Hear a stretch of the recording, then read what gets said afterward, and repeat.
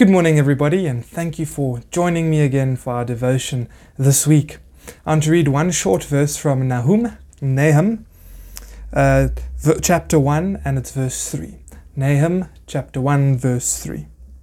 The Lord is slow to anger and great in power, and will not at all acquit the wicked.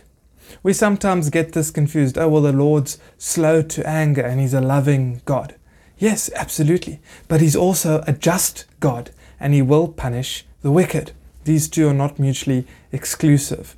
And as most churches will like to tell you today, God's very loving and understanding and forgiving, and absolutely is. But at the same time, He needs to punish sin, for He's a good God. And we leave that part out because we don't like the judgment and punishment and condemnation. But it's coming for those who haven't attained righteousness through the blood of Jesus Christ, who don't have forgiveness for their sins. Anyways, so the Lord is slow to anger and great in power, and will not at all acquit the wicked. The Lord has His way in the whirlwind and in the storm, and the clouds are the dust of His feet.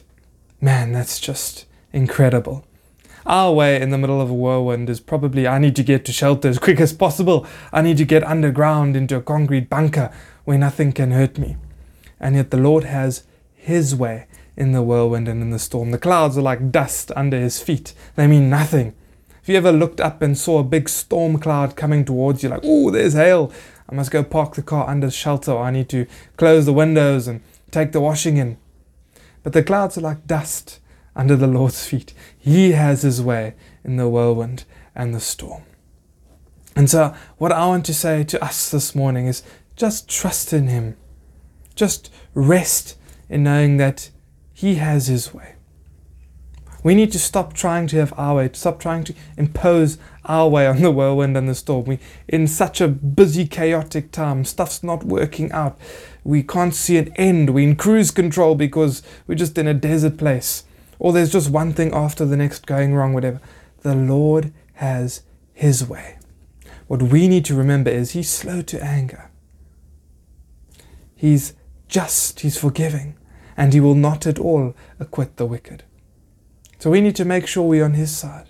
We need to make sure that we have forgiveness. We need to make sure that we are serving Him, loving Him as He has told us to love Him. That we are doing something with Jesus. And we need to know that He is also great in power. He is great in power. It seems like, okay, well, He is great in power. He can have His way in the storm and the whirlwind. Absolutely. But also that storm and the whirlwind, like I said, in your life. What's going on around you. In anything, He has His way, for He is great in power. Now, I'm not trying to make a big analogy out of this. Oh, we've got storms and whirlwinds, but God has His way in the midst of that. Yes, absolutely. But that draws the focus onto us, and I found lots of sermons that I've heard, especially aimed at younger people, have to deal with, okay, God's going to help me through this. God's on my side. God's doing this for me. And yes, if we are children of God, there is an element of that. But we've completely missed the focus. The focus is on me. This is my storm. This is my whirlwind. I'm facing big, dark, scary, ugly clouds. Whereas we need to swap. Turn your eyes upon Jesus. Look full into His wonderful face. And the things of the earth will go strangely dim. And that's what we need to be. That's where we need to get.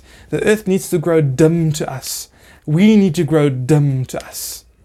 Our desires and treasures and frustrations and problems need to grow dim so that we can look into Jesus' face, so that we can focus on Him. You know, I often hear about these guys who have apparently gone to heaven, the heavenly tourists, and they talk about how wonderful it is and the streets of gold and what they saw and all that kind of thing. But they completely miss the point there as well. What's the greatest thing about heaven? The presence of God, being with Him, His glory that lights up the entire place. Yes, it might have fantastic colors and gold and water and all this wonderful stuff we can't even think about, absolutely. But the greatest thing is God Himself, His magnificence. And so we need to get into that mindset. God is great in power. God is slow to anger. God will not acquit the wicked at all. God will have his way in the storm and the whirlwinds. God shakes off the clouds like they're the dust of his feet. Turn your eyes upon him. Don't look to our whirlwinds. Don't look to what's going on here. But we need to turn our eyes upon Jesus. Trust in him. But know that he's in control. Serve him. Love him. Pray that your will be my will. On earth as it is in heaven. That's where we need to get to. Let's not make God something that we can use for our own little things here and little things there. Help me here, help me there. I've got an issue here, God. No. Focus on him. He is great in power. You're not great in power. God is great in power. He is slow to anger. You're not slow in anger, to anger. He will punish the wicked. He won't acquit them at all. Don't you try to seek vengeance and stuff now. Focus on him. Let God be in control. Let God have his way. And let us just humble ourselves before him so that he can use us and that we can truly be his children. Amen. Let's pray. Lord Jesus, thank you for this mighty word to us again this morning. Thank you for reminding us that you are in control. You will have your way in the mighty storms of life. You will have your way in the midst of a hurricane. You are slow to anger.